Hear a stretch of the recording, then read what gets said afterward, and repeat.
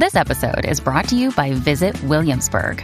In Williamsburg, Virginia, there's never too much of a good thing. Whether you're a foodie, a golfer, a history buff, a shopaholic, an outdoor enthusiast, or a thrill seeker, you'll find what you came for here and more. So ask yourself, what is it you want? Discover Williamsburg and plan your trip at visitwilliamsburg.com. So, Justin. Yeah. How's life over there in the great land of where you live? Never been better. Yes. California right now and COVID and all that. It's we're living the dream. Well, at least we got our podcast. And I have to say, it keeps me sane being able to talk to all of our beautiful people out there. It keeps me social distanced. Precis, as they say here. Well, what's interesting is that for those of you who don't know, we started the show as a goof, literally as a goof. We were just like, hey, you want to do a podcast? We're like, yeah, why not? And then people started listening to it, which was weird.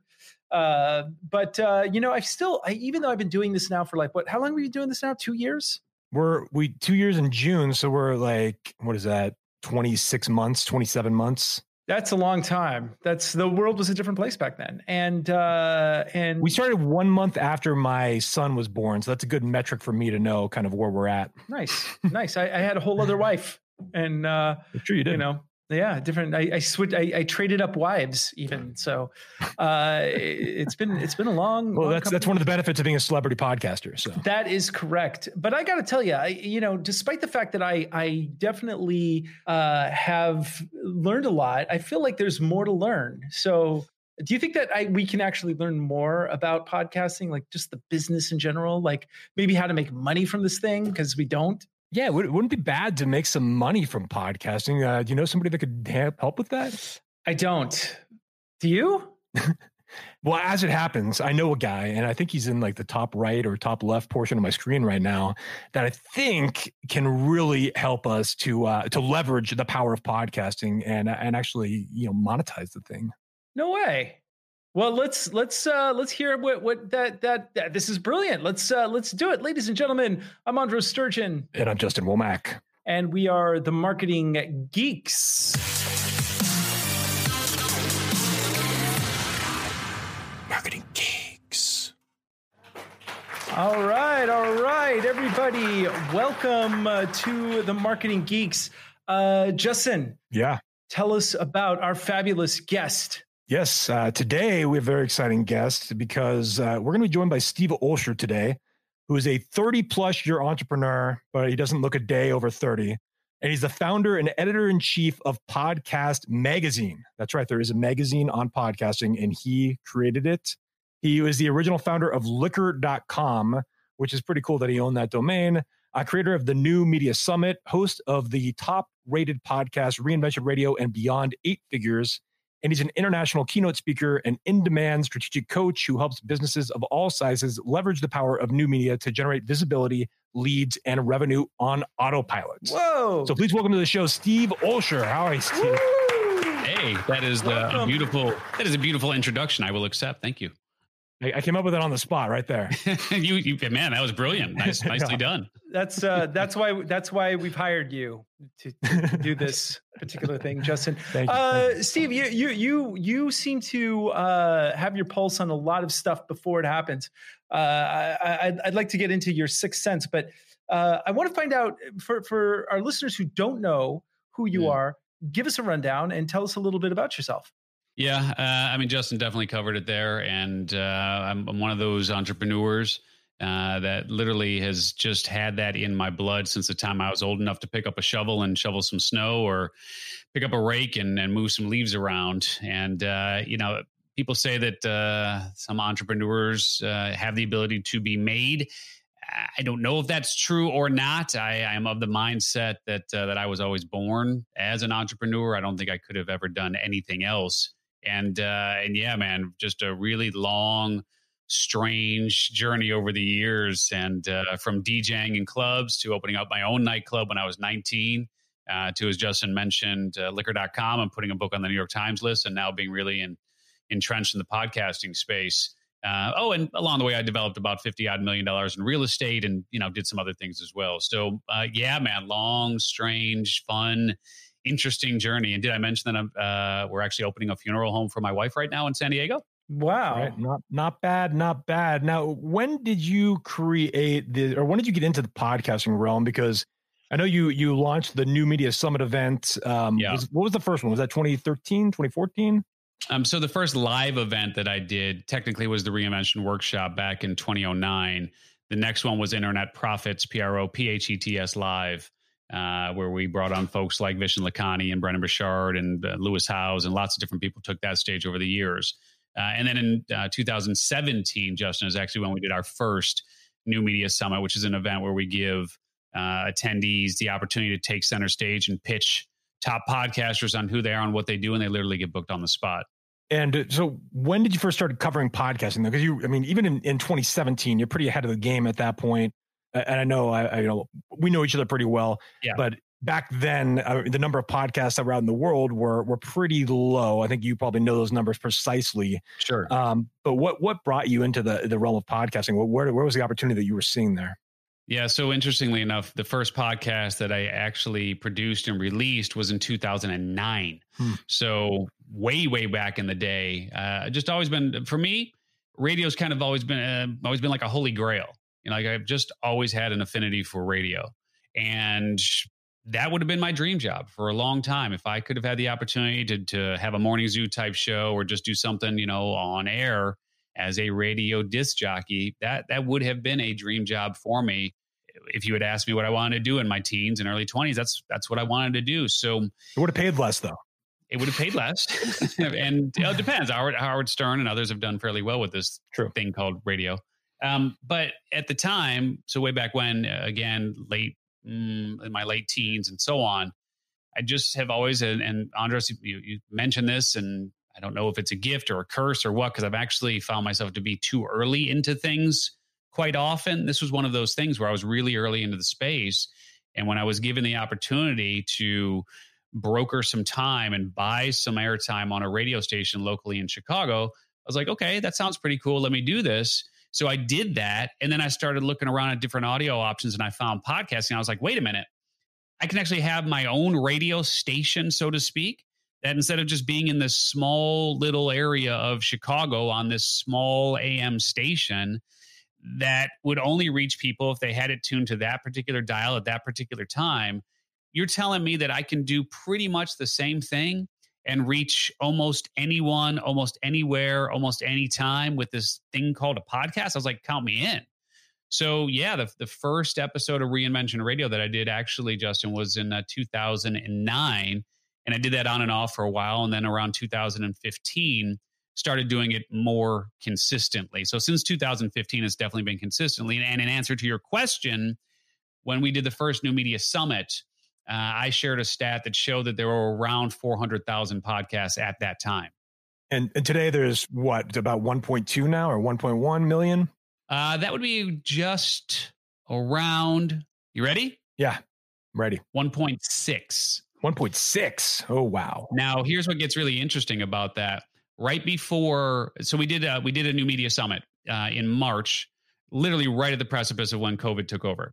And so in that presentation, the number that I had shared was just under 980,000 podcasts. That was in March of 2020. So you've seen basically 60% growth in terms of the number of available shows between March of 2020 and where we are today. So do you think in your mind, have we actually reached peak podcast? Do you think? I mean, is there? It seems like because it's so easy now to create a podcast. How do you think it's going to evolve? I mean, it's for me, it's like an amazing tool. I mean, just the fact that you can really hit your niche audience in a way that's never been possible before. So do you think that this is just like one of those things that's going to like get saturated like everything else? Or do you think that this actually has a lot more life to it? Yeah, well, let's play that out for a second. So just out of curiosity, again, let's continue the game playing here for a second. How many published books do you think there are in the world? 4. More than 1.6 million. 4. Greater than 4. Yeah. So the answer is about 130 million. Okay. Now, does that mean there are too many books? I don't know. Right. I mean, I will certainly say that that's a lot of books. Do you know how many websites there are in the world? I mean, you guys might actually know this question. How many websites are there in the world right now? Do you have any guess at all as far as what that number is? Any guesses? There's Reddit. Probably like 100 million, I would think. 7, 8. Okay, so we'll just 7. There's 8. Actually, you're right. You're closer. No, 2 billion. Oh, wow. Okay. So as we play that out, right? Total number of websites, 2 billion. Total number of published books, about 130 million.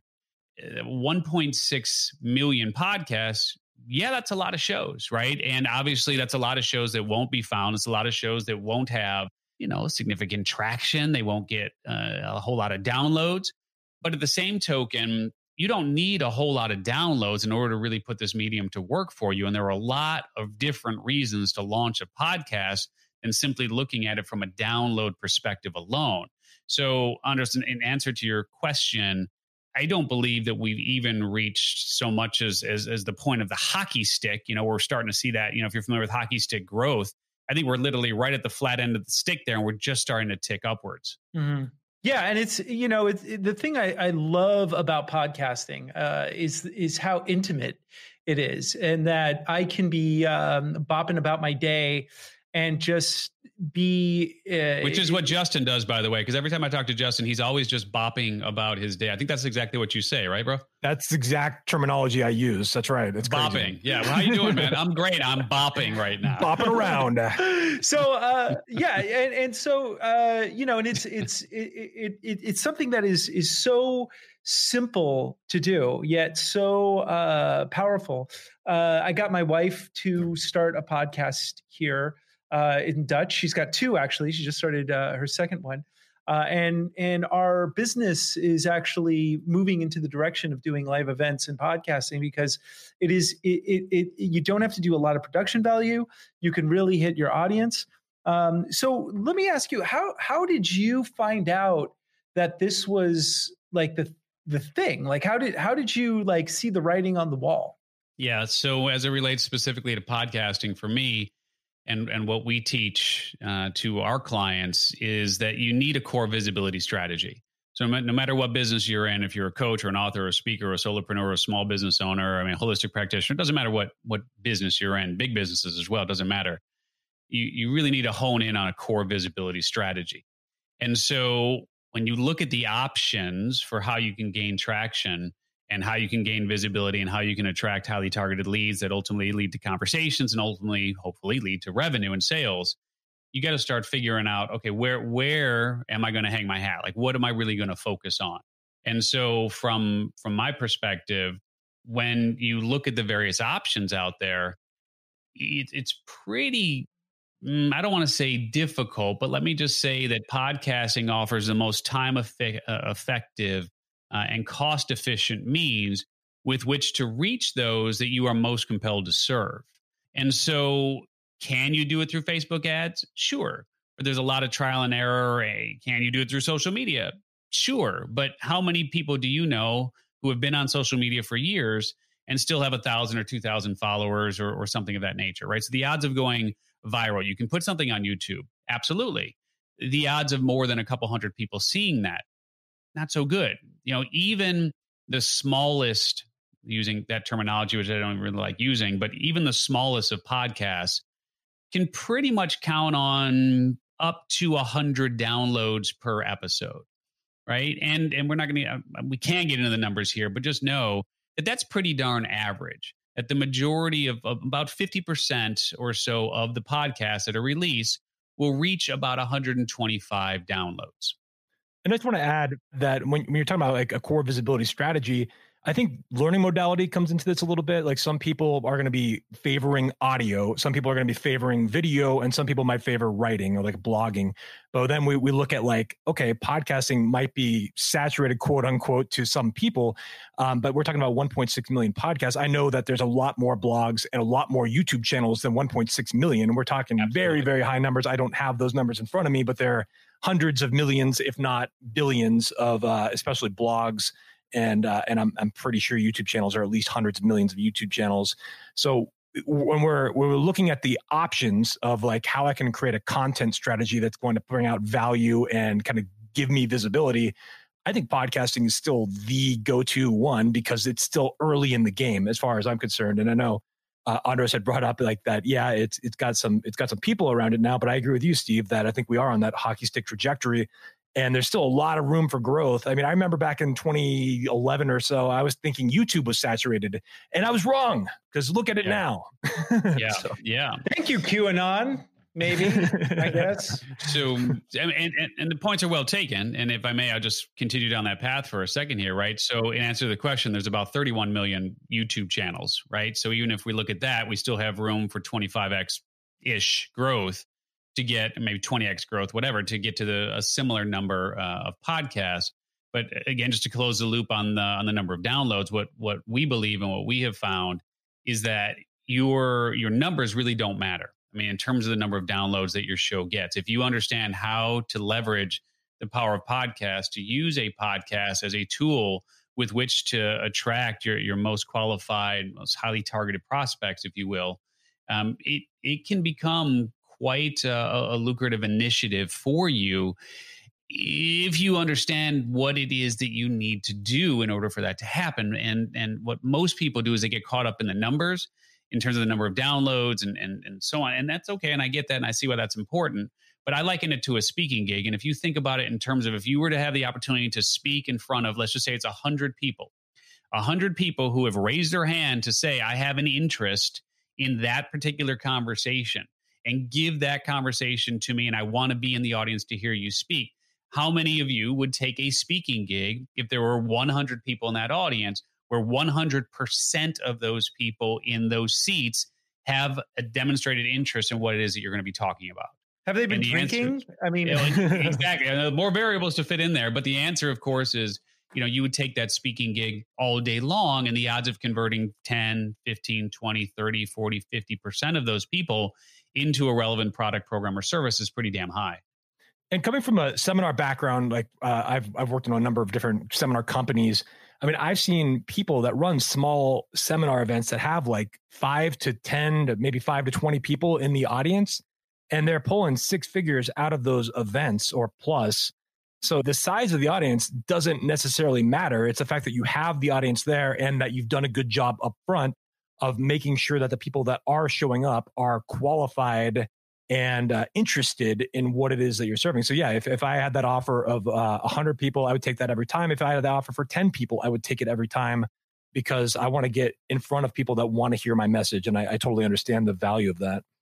Well, I want to, because you touched on something, and I want to talk about this, which is how to leverage your podcast. Because it's one thing to have the podcast and just like, do a lot of, verbal diarrhea into a microphone, which Justin and I have become very adept at. But what are some of the mechanisms that people are not using or should be using to leverage their podcasts so they can, maximize what they're doing? Sure. And really it all begins with understanding that there are very, very, very few people who can turn a podcast into a business. Right. I mean, if you look at somebody like a Joe Rogan or a Dax or, Dave Ramsey, et cetera, right? There, lots of different people have the ability to turn that podcast itself into a business because the numbers are there. And oftentimes you see people who are able to do that. They're bouncing people from one area of their ecosystem to the other.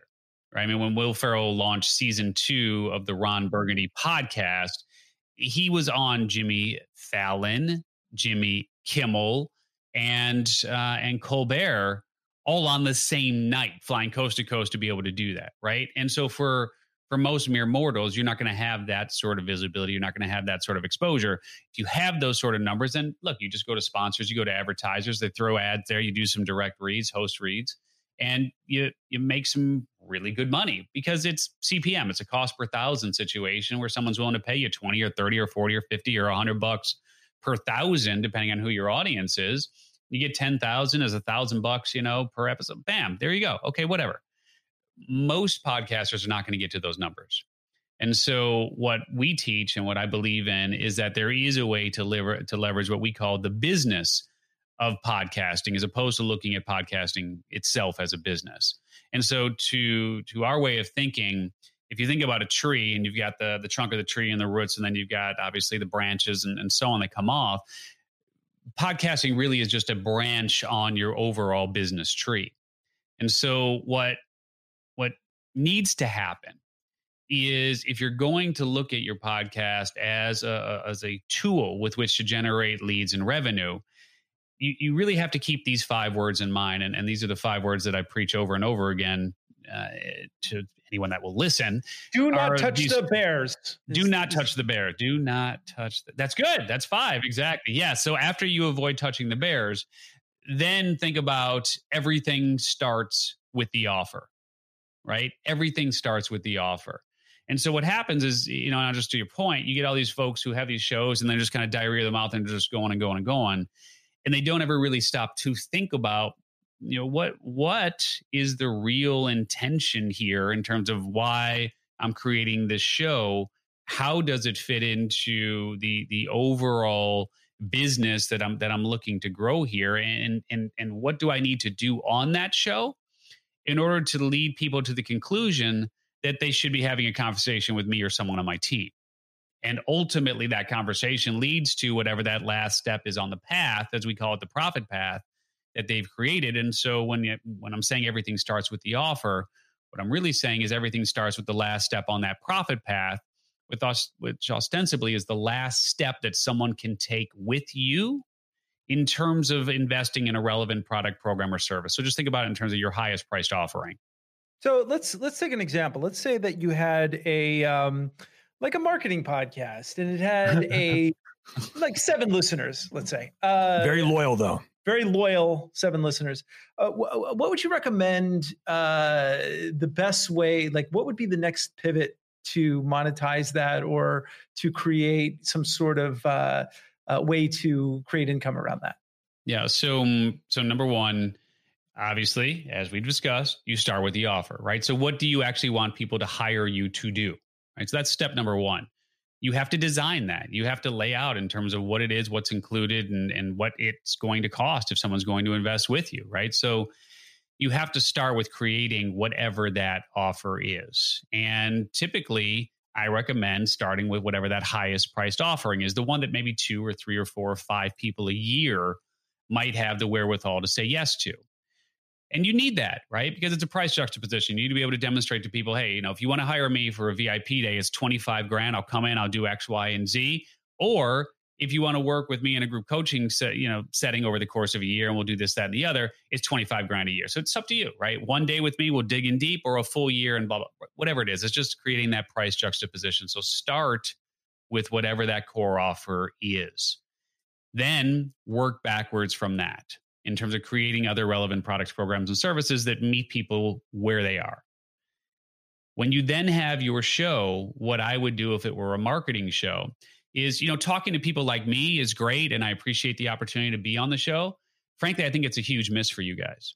If I was your coach, I would never have someone like me on the show because I'm fucking smart. Can I swear? I just swore. Yeah, so, you can. Thank you. So the point being, if I do my job here as a guest, people who are listening are thinking to themselves, man, I want to, take my podcast to the next level, or I want to be in Podcast Magazine, or I want to do blank, blank, blank, or all the fun things that we're going to talk about.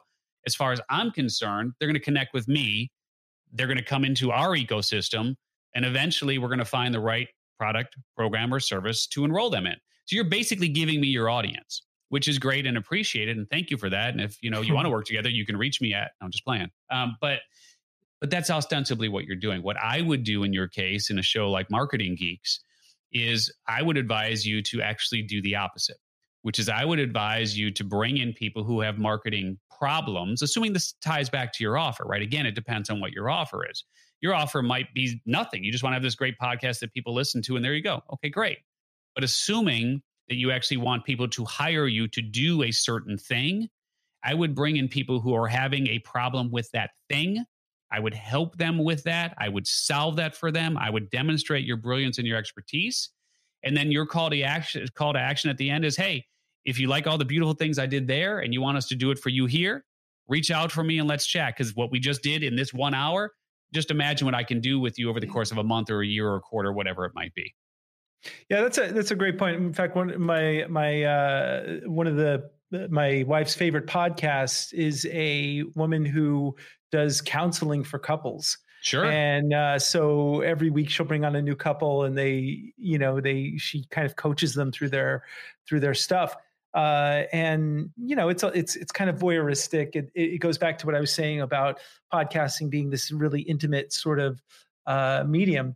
And I think that's a great point where it's a matter of showing your particular expertise and how you bring value to those specific places that you'll get the clients. I want to say something real quick though, Andres. I just want to say that even though that we're not following that model where we're bringing on the people that are probably our ideal clients and solving the problems like that. Now, what we do get out of the show though is relationships with high level, well-known people, and we're introduced and have PR companies reaching out to us, bringing us these kind of people to us, which creates a pretty cool sense of visibility and some prestige and authority in the industry, which is one piece of the puzzle in my opinion. So I know that we are leveraging that aspect of it, but as far as like making this show maximized on profit, then probably your path is more ideal. But I think there is a long game here too with, you building up authority, building up a reputation, and then ultimately you can then leverage that into something big. And I've kind of been able to do that with a lot of the, private work that I do outside of this, but I do see your point though, because like if we really wanted to just monetize this from the audience perspective, we are missing the boat there. So I just wanted, those are just some insights. Yeah. And so to that end, I'm just continuing down the path, right? I mean, so it's a question of, and there's really only three reasons in my mind to have a podcast. And Doug Sandler, Justin, and Doug used to be on our team. And when we did our Launch Your Podcast Intensive, this is something that Doug taught that I've taken to heart ever since then. And Doug, what I learned from Doug was that he said, look, there's really only three reasons to have a podcast, right? It's either to build your authority, it's to build your community, or it's to build your bank account, right? And I love that, and I keep that in mind. And yeah, man, I mean, I totally get it. We did Beyond 8 Figures for that exact same reason. I just wanted to build my Rolodex because we sit down with people who have either exited for more than $10 million or currently run businesses that gross more than $10 million. For me, it was a Rolodex play all day long, because I was in the mode of looking to raise capital for a new real estate endeavor, a tech play. I'm not going to get into all the details around that, but I was looking to raise capital for that. So I wanted to build up my Rolodex of people who could stroke a check or introduce me to people who could. So anything else that came out of that, I wasn't looking for clients out of that show. I wasn't looking, one of Doug's best strategies that I love too is turning your guests into clients, right? I mean, that's an easy way to get people to say yes. But that for me wasn't the reason why we did Beyond 8 Figures. It was just simply a Rolodex play. So yeah, I mean, as long as you're clear on it, that's all that matters. And to that end, you recently started Podcast Magazine here in beginning of 2020. Yeah. And you're also able to leverage that into some pretty powerful relationships. And I've heard you from the stage talk about this. I'll let you kind of elaborate on it. But I mean, can you talk a little bit about like why you started Podcast Magazine, and then what that's done for you too, for like access? Yeah. So it's an interesting story, right? I mean, again, just kind of seeing where the Wayne Gretzky thing, where the puck is going, and just trying to get there before it gets there, right? So knowing what was going on here in the landscape of podcasting, and knowing that there are a lot of people who did and still do some really great things for podcasters, I began scratching my head and going, why doesn't Sports Illustrated for podcasters or Wired for podcasters, or, you know, Vanity Fair for podcasters, et cetera. You know, why doesn't that exist? And I knew that, look, if I was going to be serious here about answering the fundamental question of what conversation do I most want to be a part of, and I think that's the fundamental question that every entrepreneur has to be able to answer, which is, what conversation do you most want to be part of, right? From the standpoint of, you have to be able to narrow down. Like for you guys, that conversation might very well be marketing, right? Like you most want to be part of the conversation. When you think about it from the standpoint of being a part of that conversation, basically what that means is you want your name to be entered into a conversation, regardless of whether or not you are there physically to put your name into that mix. So in other words, if people are talking about marketing, you want them to go, oh man, you have to listen to Marketing Geeks. You have to check out what Justin and Andres are doing. Like you have to, if you want to learn about marketing, those are your guys, right? So for us, we became very clear on the fact that the conversation that we most want to be a part of is the conversation around podcasting. And on the merits of our podcasts alone, Reinvention Radio and Beyond Eight Figures, we weren't going to be in that conversation. They talk about Joe Rogan, they talk about Dax, they talk about whoever. They weren't going to be talking about me. Our live event is great. You know, it's a great live event, but it's not a huge, massive event where it's just going to throw my name again into the conversation around podcasting. So what I became very clear on is that the goal of every entrepreneur, at least I believe that the goal for every entrepreneur, should be to position yourself as the hub of the wheel in whatever vertical it is you want to dominate, or whatever conversation it is that you most want to be a part of. And so I knew that I was not going to be positioning myself as that hub of the wheel based on the merits of the shows alone. So that was the idea behind Podcast Magazine, Justin, is how do we create something where my name gets thrown into the mix next to a Wondery or an iHeart or a Rogan or whoever. And, you know, again, frankly, it wasn't going to happen with the path that we had forged. So it was a combination of being able to answer that fundamental question of what conversation do I most want to be a part of? Well, podcasting is that conversation. Then how do I make that happen? How do I become the hub of the wheel? And how do I position myself in the vertical so that every piece of that vertical puzzle connects directly to something that we're doing? And so if you think about what we've done here then with Podcast Magazine, it really does exactly that. And yeah, man, it's opened doors in ways that we never thought were possible. I couldn't get Katie Couric to come on a Reinvention Radio. I couldn't get Adam Carolla to sit down. I couldn't get Jenna Kutcher to answer my emails. I couldn't get, you know, Dave Ramsey to invite me into his headquarters there and tour me around person. Like none of that was happening until Podcast Magazine. And because we decided to go down the path of consumer facing and allow the industry rags and the people that are doing great things for podcasters to continue that path, we really created our own blue ocean of opportunity here and created that category of one. And as you've seen firsthand, it's truly made all the difference. Yeah. And what I love most about it is, again, the people that you're getting access to, because those are big, big names. I mean, these are like celebrity level, Hollywood, almost Hollywood level names. I mean, like Adam Carolla's, been on TV. A lot of these bigger name people. I mean, they have massive platforms, massive visibility, and it's tough to get their attention. So it's to kind of watch this unfold and watch Podcast Magazine mature has been pretty fascinating. It's like a case study, and I love that you're able to get that access to these people. What is your, now that you kind of have started to build the Rolodex of podcasters, what's the next kind of aim for Podcast Magazine, would you say, beyond becoming, because you're now becoming kind of like what you're talking about, you're becoming the hub, you're becoming the conversational centerpiece. So what's next? Yeah. And so just to be clear, one of the things that we always have envisioned for the magazine and was one of our mantras moving forward is helping to solve the discoverability issue, right? Because while we love having sit downs with, these top name people that the industry sees and knows. And as you said, these are folks who have a fairly solid degree of celebrity status. we don't necessarily need to give them any more visibility, but it's definitely something that adds for our credibility and our authority to be able to sit down with them. So one of the things, though, that we knew going in that we wanted to do was we really wanted to try to level the playing field as much as possible for, as many podcasters as we could possibly help, from the standpoint of, look, you have this ascending spiral in the world of podcasting, right? Where the popular shows end up in the charts because they have the most ratings and reviews and subscribes and downloads. And so they end up in the charts. So as more people become familiar with podcasts or are looking for different shows to listen to, they go to the charts.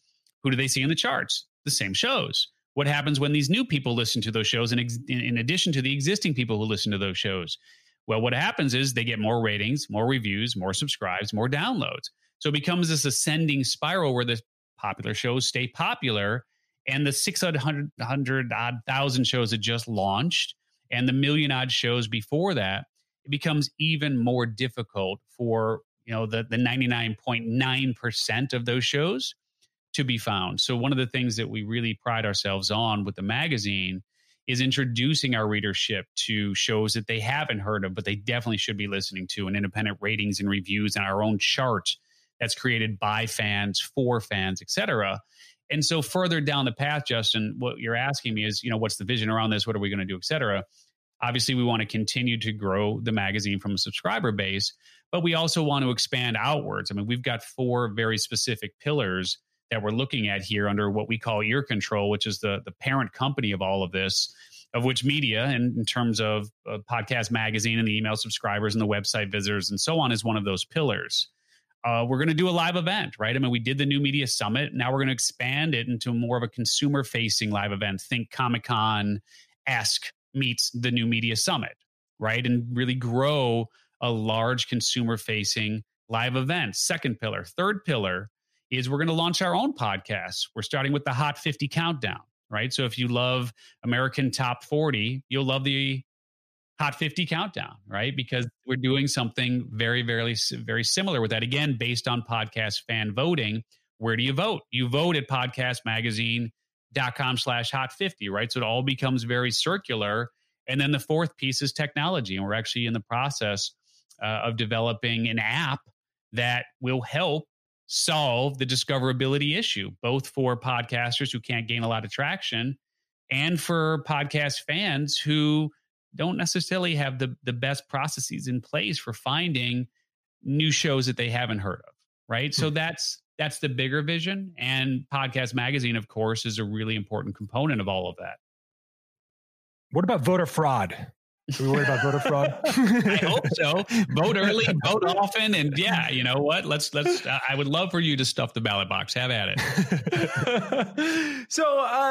So tell us now.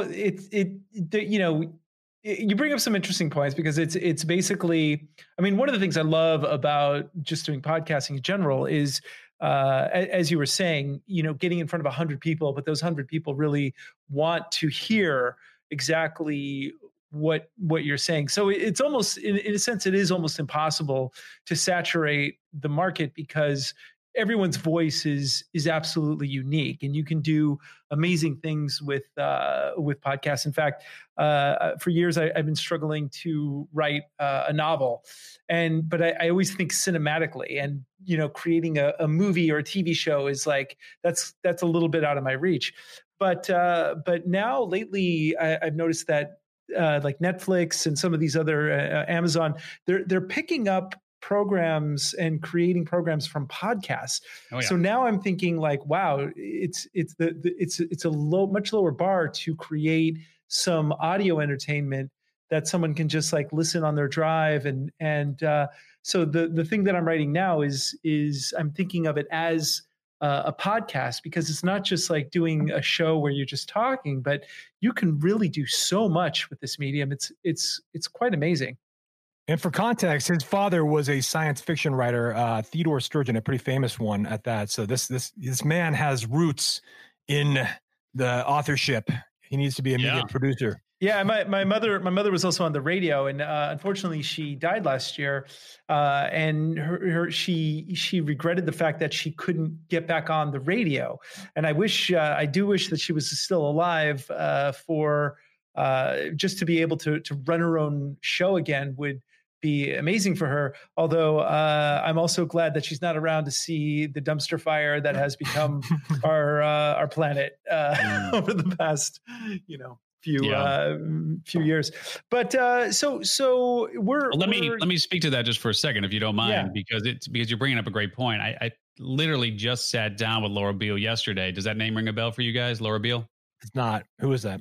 So she's the voice behind Dr. Death and Bad Batch, and she's done. Heard of all those. I have not listened to them, but I've heard of them. I know they're very big podcasts. I'm aware. So yeah, for sure. And Dr. Death was optioned, and Alec Baldwin's involved with I forget who picked it up, but the reality is there's been 80 million odd downloads of Dr. Death, and man, I tell you, you hit that certain level of popularity and then amazing things happen. And absolutely. I mean, that show got optioned, that podcast got optioned into a TV show. And, it's really interesting about that discussion with Laura is she created this great show and was hired to do so, but didn't actually carve out any sort of ownership piece for her. So what I would ask you to really think about here, and Andres, honestly, you could take your dad's book and you could read it, right? I mean, like that could be a really interesting podcast. Just go through it chapter by chapter, but really think in terms of long term here, because to me, again, thinking about the business of podcasting as opposed to a podcast as a business, there are much bigger fish to fry here if you can get into that realm of full blown film and TV production and optioning off these creations. So what I would just I'm pointing this out to you only to say that a lot of people just think of podcasting as this cute little cottage industry, and there's these audiophiles who love this, and it's just like this cute little thing. But the reality is there's real money being made here. And so, but to that end, very few people will make real money doing what you and I and Justin are doing right now. The real money actually, and let me ask you this, do you know, gentlemen, off the top of your head, what is the single most popular category for podcast fans in terms of, when you think about society and culture and health and fitness and history and science and true crime and sports and true crime news and all that? Yeah. I was going to say true crime would be my guess. Yeah. I mean, head and shoulders above, right? I mean, true crime is head and shoulders above in terms of popularity and downloads and whatever, just every other category.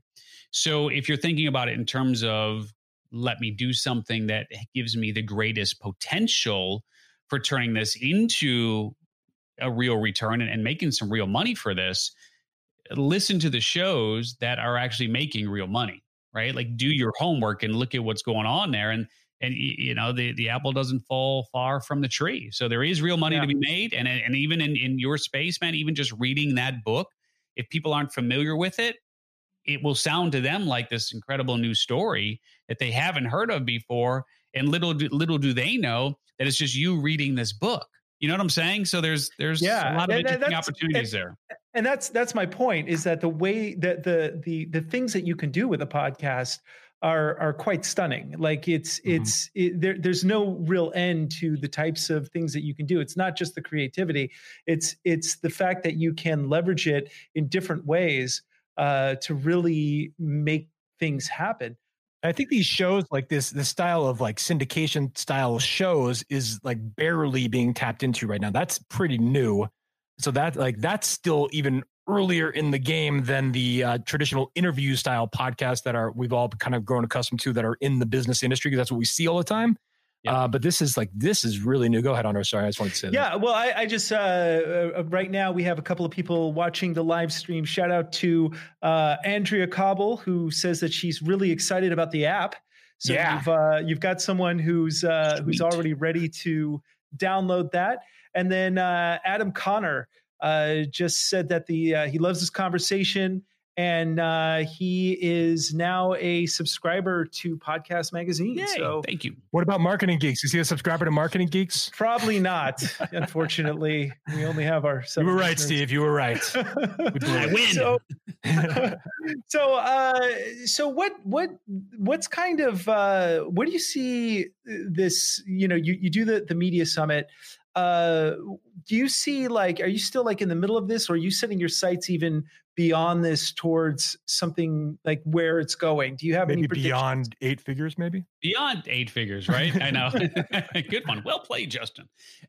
So in other words, where do I see the medium going? Just want to make sure I'm clear on what the question is. Yeah, where do I see the medium going? Okay. So and for you personally, where are you taking? Is there an end game to this, or are you just kind of on the road to see where it goes? Yeah. So I'll break it down. I'll answer the question of where we're taking it first. So again, if you think about the 4 pillars under ear control, our goal is to create these 4 pillars and give someone the opportunity to come in and pick up the whole bundle. And if they really want to get a strong foothold into the space between the magazine and the podcast and the live event and the app and all that, someone can step in and go pretty far, pretty quick. So that's certainly on the radar to have an exit, at some point down the line, and we'll see when that takes place. So there is certainly that on the radar for me. I just wanted to say that one thing we haven't even touched on, and we're not going to get into this right now, but I wanted to bring it up, is this idea that one of the things that you teach, and again, because I've been to many of your events and we've done work together, is that you're teaching not only the idea of people that can start their own podcast. That's one component of this, but I just wanted to bring this up because you're teaching people how to leverage the power of podcasting by being a guest on other people's shows.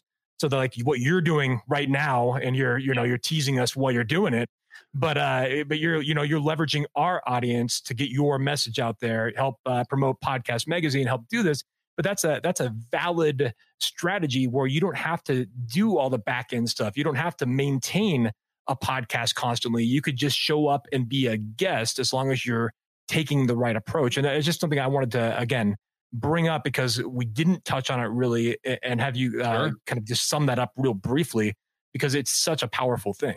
Yeah. And thank you for saying that. And yes, we've got a number of things going on. And yes, we do teach people. Really, again, you understand how all of this works. There's 2 sides of the microphone, right? There's a side of the microphone of being the host, and there's a side of the microphone of being a guest. We have taught thousands of people how to just simply be a really great guest and how to leverage those appearances and turn visibility into revenue. So yeah, that's definitely something that we teach. We got programs and all that fun stuff. And that is certainly an option because not everybody wants the responsibility of having their own show. And it takes a lot of time and energy and resources. And for me, I walk the talk because when we look at what our core visibility strategy is, our core visibility strategy, of course, is podcasts, right? Both in terms of having our own shows and being a guest. I've been a guest. There was a period of time there where there was a 3-year stretch where I was a guest on over 500 shows. So I love being a guest on shows because the reality is that it's your job from this point forward after we say goodbye to kind of make me famous, right? It's your job to market the episode. It's your job to get people to listen and download to it. I'm done, right? I invest our hour here and I'm done. You're going to spend 10, 20, 30 hours, maybe more after this in terms of putting this together in a nice package, putting it up on your site, creating the graphics, this, that, and the other. No, we're not. No, you're not. Okay, fine. Yes. So he's not. For every other episode, yes. For every other episode, you do that. For this one, yeah. So yeah, man. So that's definitely an option. And just to finish and close the loop on the question that you asked, Andres, about where the medium is headed, I would certainly say that again, when you just simply look at the numbers in terms of the number of podcasts versus the number of YouTube channels versus the number of websites versus the number of books, you're going to see a lot more people coming into the space. What I also know to be true is that you're going to see more platforms in terms of how people actually consume and access podcasts. And so I think that there is a real opportunity here, and that's certainly something that we're looking to pursue, is being a part of that conversation around the way in which podcasts are consumed and marketed and distributed, et cetera. Because the reality is, not everybody loves Apple Podcasts. Not everybody loves Stitcher. Not everybody loves SoundCloud or Spotify. You look at all the different cable channels. there's plenty of opportunity to distribute content in the medium of audio as well. So I think you're going to see more platforms come into play. Is it going to be tough to tackle that 800-pound gorilla? Of course it is. I mean, look what Spotify and Apple and even Stitcher or SoundCloud have done. I mean, those are four big players. But I do think if you were thinking about, well, can I create something? I love podcasting. Can I create something that gives me the opportunity to build something and sell it? I think now, and certainly for the next, let's just call it 3 to 5 years, if you build something decent that serves either podcasters or podcast fans, I think that the odds of you're getting acquired are pretty darn good. That's interesting. We're coming kind of towards the end of the show, but one of the things I wanted to ask you is for somebody like one of our listeners, Andrea Cobble, asks, she says that she's starting her own podcast. So if somebody is starting their own podcast, what would you recommend? Like, what is the best practices? Yeah. Like, what would you recommend for if somebody who's like, I would love to start a podcast, I don't know a thing? Yeah. I'm happy to share one of my best strategies, and you can have it, Andrea, right? Which is when you think about launching a show, think about leveraging what we call the new media trifecta. And what is the new media trifecta? The new media trifecta is the vernacular that we use, the term that we use that let me just say it in as few words as possible here. It just basically means that your brand, your podcast, and your online course are all of the same name. And so if you can aspire to create a brand, an online course, and a podcast that share the same name, you're going to have a winner on your hands. And so something that is really aspirational, something that speaks to a particular, I'll give you an example here. So a couple of examples just so that you can understand what I'm talking about. So one of our clients, her name is Lucy Dumas. She came to us several years ago. We encouraged her actually for over a year before she finally did it to launch a podcast and a brand called The Profitable Photographer. That's what she does, is she helps photographers create, profitable businesses. It's a very niche audience, as you can imagine. I mean, she doesn't get a heck of a lot of downloads, and we actually helped her launch that show called The Profitable Photographer, but it doesn't matter. I mean, even if she gets 50 downloads in an episode, these are people who are photographers who want to learn how to create a profitable photography business. So again, 100% of the people raising their hands, 100% of the people saying, I want to hear that, 100% of the people pulling that episode and listening to it, right? So the brand is The Profitable Photographer. The podcast is The Profitable Photographer. Well, what do you think the name of the online course is? Obviously The Profitable Photographer, right? And so, wow, thank you, because you were gonna. I guess something totally different. There. I know I had you stumped there. So if you can aspire, Andrea, to create something that meets the criteria of the new media trifecta, it's going to help you immensely to really hone in on who your most ideal target, person is. Think about it in terms of creating highly targeted leads, really attracting those that you're most compelled to serve. And then everything that you build supports that initiative of helping to create, in Lucy's case, profitable photographers. The problem that I see is that most people, Andros, have a podcast of one name, and it doesn't necessarily have anything to do with what they do. They've got an online course of a completely different name, and then they've got this brand, and there's this umbrella or whatever it is. It's like, completely out of left field. So if you can try as best you can to achieve that degree of alignment between those three pieces, it's really easy for everything else to fall in place behind that. And it makes a lot of sense. And you're talking about a very niche market. Like, I love that story of The Profitable Photographer, because that's a podcast that unprofitable photographers are going to listen to, or even profitable photographers will listen to, and they'll want to get better and more profitable. And it's such a niche audience that it's like the ideal perfect, only the ideal perfect clients or prospects are the ones that are going to listen to it. Yeah. I did remember what I was going to say earlier, and it was you were talking about the different mediums that people are consuming podcasts. I was going to say, we just got our podcast on Amazon, who has just launched a podcast platform of their own. Yep. We'll see how deep they're going to take that. I mean, I don't know if they want to compete with Apple, and I'm sure they do. It's Jeff Bezos after all. Yeah. But we just got listed there, and then also we got to consider that Elon Musk is going to be installing brain chips into our brains by next year, so we could probably just broadcast these podcasts without headphones, even right into our brains. Yeah. So that's the future. My theory is that actually we already had the brain chips implanted a long time ago. And all of this, of course, is just a simulation. A bad simulation. Yeah. And I mean, look, obviously the brain chip goes to a whole other level. That's a lot of consent that we're going to have to figure out and whatnot. What we don't need consent on, and again, where's the puck going as far as all this is concerned? Look at what's going on with the cars, right? I mean, Wi-Fi being a standard accessory in 250 million cars rolling off the assembly line in the next 5 years. You look at the dashboard of cars that are coming off the assembly line now, Apple CarPlay, Google CarPlay, et cetera. If you look at the dashboard of a car that has Apple CarPlay or Google CarPlay installed, you will see that it is actually easier for you to access podcasts directly from that main screen than it is for you to find AM or FM or satellite radio. So that is a very simple shift that will make a tremendous difference, especially when the autonomous cars hit too, right? And you can take your hands off the wheel and do whatever you got to do. People are going to be looking for information, for entertainment, for education, for content, et cetera. And they're not going to have to drive, so they do it right there on the screen. Great. You've got Wi-Fi, and all of these things add up to more people listening to shows and more opportunities for you. Yeah, and Spotify, they actually, that's why they're going all in with podcasting. In fact, they are now giving everyone, you've got your Monday Discover Weekly, you got your Friday Release Radar, but they're also giving you your daily drive playlist.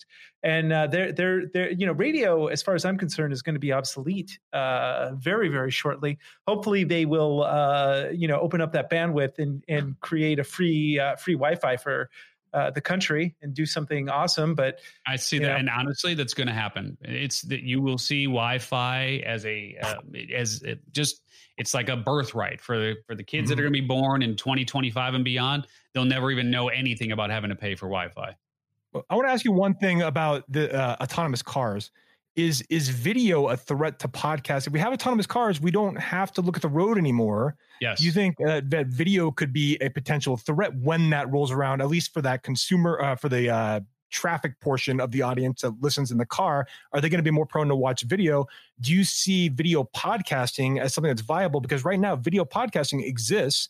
You can have a video podcast on Apple Podcasts. You can have it on Spotify, I believe. Yep. But it's very small percentage of shows actually use it, and it costs more. We're converting this to a video podcast. Yeah. And so to that end, actually the app that we're developing, and Justin, obviously we'll go much deeper on this since, yes. And for you guys who don't know, Justin and I actually have, we've known each other now for a while. So appreciate the opportunity to be on the show with you, Andros, as well. But Justin and I have talked about this quite extensively, and we'll continue to, but that's actually part of what we're doing with the app is incorporating video into that, because vodcasts are for real. And you will see those continue to grow in popularity. And a lot of people say, oh, you can't create a podcast if you're doing video, and, either create a video or create a podcast. Well, yes and no. You can create a really great podcast that is audio only if you're thinking about it from the standpoint of a Dr. Death or something of that nature. An interview is a different story. A soapbox episode is a different story. So there are certain types of podcasts that don't translate well to video. And there are certain video vodcasts, if you will, that don't translate well to audio. So you just have to be really aware of what translates from one medium to the other. But there is no doubt in my mind at all, Justin, that the inclusion of video is an absolute must for the majority of podcasts and those shows moving forward. Absolutely. Yeah. And that's that, like I said, we're now in the place where we're transitioning to doing both, where we're live streaming our interviews as we are right now, but then taking the audio and turning that into a podcast. And so having two different vectors. But there is a distinction. I just want to make a distinction real quick on that, Andros, because there is video podcasting itself is a thing where like you can actually be listed in the Apple Podcast app as a video podcast. Now, what we're doing is we're creating videos separately. We're putting it on YouTube. We're putting it on Facebook. We're putting it on LinkedIn. We're simulcasting. But this other element does exist. That is the video podcast. That is a little bit separate. So that's I just wanted to make that distinction because that's another component that I'm curious if that becomes a bigger thing in the future, the actual video podcasting and the hosting part, all that, versus just like everyone that's just posting on YouTube simultaneously. Yeah. And there's a time, and I'll just simply say that there's a time and a place where audio as a standalone makes sense. I mean, certainly if you are vacuuming or if you're moving around or you're on a bike, I mean, if you're, running, biking or running or exercising, I mean, depending on what you're doing, obviously audio only is the most logical option for you. But the number of places, so to speak, where audio only is a necessity is certainly decreasing. Yeah. Well, we've got to wrap up the show. This is absolutely amazing. I could definitely do another hour.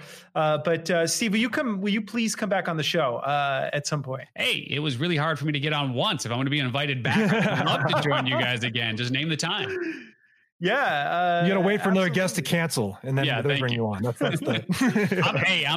happy to be that. What's the there's an old Chris Rock backup, the understudy. Well, Chris Rock says it a little bit differently. He calls it something else in a glass, but I'm happy to be that guest in a glass for you that you just got to break in case of emergency. But yeah, there you go. Perfect. Well, before we go, we always do a lightning round of what everyone's geeky about, and it doesn't have to be business related. It could be a TV show, something you're binge watching, a book, hobby. What are you most geeky about right at this moment? Yeah, I mean, God, I'm still 20 odd years later. I'm still obsessed with Brazilian Jiu-Jitsu. I've been training in Brazilian Jiu-Jitsu off and on since the year 2000. Injuries, this, that, the other, life, whatever. But I am literally on the precipice of getting my black belt, and there's just no stopping me until I get that. And I'm literally like right there. I used to train martial arts. I haven't done that in quite a minute, but I've been thinking about getting back into it. But I knocked out my teeth in a bicycle accident, and so I keep. It's like, I just don't want anyone to. Well, I don't want anyone to hit me in the money. You call yourself a man? So cool, man. Justin, what do you got on geek? I've never really gotten into martial arts, except I love watching like the UFC and I love watching mixed martial arts. But I did wrestle in high school, and I was a very average wrestler. I was not even that great, but it's all good. I won some matches here and there, and I every time I would win a medal, I'd wear it around school too. And I saw you wearing one of those the other day, right? That was that. Yeah. I got it. Now I know what that is. Yes. But I guess geekiness, I haven't really had a lot of time to consume a lot of content recently. I'm still stuck on the Social Dilemma is the thing I keep coming back to, but that's like the one that like I just recently watched on Netflix. It's kind of stuck with me. I keep I want to try to get some of those people from the movie onto this podcast. That's our next goal, is to bring some of them on here so we can get some additional details, the story behind the story. So that's what I'm geeky about right now is getting those people on this show. Yeah, and we've definitely had some unique guests, and we want to continue to do that. And I just want to also mention to anybody who's listening to the podcast or watching us on live stream, please just follow the Marketing Geeks page. We do a live episode every Wednesday night around 8:30ish, or Wednesday day, depending on where you're listening from. Yeah, that's true. So, but you can leave a question for our guests or whatever, or leave a comment or tell us how much you hate us, whatever. But as far as my geekiness, actually, what's funny is they recently changed Audible, which is owned by Amazon, and they've given you kind of like a Netflix sort of thing, like an all you can eat. Like some of their books are available for free. A good chunk. And it's a good chunk. Yeah, pretty good library. And so I have spent a long time like building up my library. I have like 200 books now that I've been listening to. And in fact, right now I'm listening to Edward Bernays' Propaganda. And I got that one it's on my app. That's on my list. Yeah, it's fascinating. Man's Search for Meaning. I listen to T.C. Boyle, who's one of my favorite writers, has a few books on there. My dad actually has a few books on there, and also I've been getting my son, who just turned 6, into listening to audiobooks. Whenever I picked him up, he would always want to play games like Angry Birds in the car. And lately, I've been like, nope, you get an audiobook. And so he just looks out the window and listens to his audiobooks. And so. Well, let me tell you this, hoarding is a real thing, even with digital media. And I have a problem. I have too many books and I'll never get to catch up now because I put too many on there. So I spend more time probably looking for the next book I want to listen to than actually listening. So that's something I got to work on, is actually just stop searching, start listening. Yeah. I'm a digital hoarder too. So please burn my hard drive when I die. That's all I got to say. So, Steve Olsher, everybody, thank you so much for being on the show. Any last words to leave us with, Steve, as we wrap up here? Yeah, where can we find you? Is there you have any upcoming events? Look, easiest thing to do. I mean, we've been talking about Podcast Magazine. We'd love to give you guys a free lifetime subscription as our way of saying thank you for sticking with us all the way through an hour or however long we've been here. So for you who is still here with us, thank you. Podcastmagazine.com/free. We'll give you access to a lifetime subscription to the magazine, and we'd love to have you join us for the ride. You earned it. You stayed on for over an hour. Yeah, right. Steve Olsher, everybody. Thank you so much. Thank you so much. I think I don't know. I think this podcasting thing is going to catch on. What do you say? Maybe we should think about doing it. Yeah, I mean, I'm inspired to start a podcast after listening to Steve. So, I mean, that's what I took away from this: is we need to start a podcast. It needs to have the same name as our course and websites, and that's what we need to do. That's our path, man. I got a great title. What is it? The 10 best fart sounds on the internet. It's very niche. That's very niche. I do like niche, and that is niche. You got it, man. That's it. That's a winner. I think so. I think actually between listening to 10 best fart sounds and Marketing Geeks, I don't know if you had a choice. The 10 little known best or something like that, or the 10 hidden best. 10 hidden 10 hidden farts that you can't smell. I don't know. You know what, ladies and gentlemen, we bring high-class entertainment to your eardrums each and every time we're on the air. And now to your eyeballs. So go to the Marketing Geeks page on LinkedIn. We're going to update stuff on a regular basis, let you know what guests are coming up. You can be part of the program now. So you can ask questions while you watch, and we will ask our guests, or just, tell us how much you hate us or how much you love us. But even leave reviews on Apple Podcasts, which we would really, really appreciate. That would be sweet. Justin, anything else you want to leave us with? Any particular words of wisdom? Just that, over the last week, I spent 26 hours driving to Boise, Idaho and back. But I'm back. Quite a drive. Did it during COVID, and so far so good though. I don't think it caught anything. No, well, we'll see. Are you self-quarantining, but you always been self-quarantining? Naturally, I'm a natural self-quarantiner. Well, stay safe, stay healthy, everybody. Marketing Geeks love you, and with that, we're the Marketing Geeks, and we are out. But most importantly, stay classy. Marketing Geeks, come on, bring your friends. We'll learn marketing from distant lands. Andre Sturgeon and Justin Womack. The fun will never end. It's Marketing Geeks. Marketing Geeks.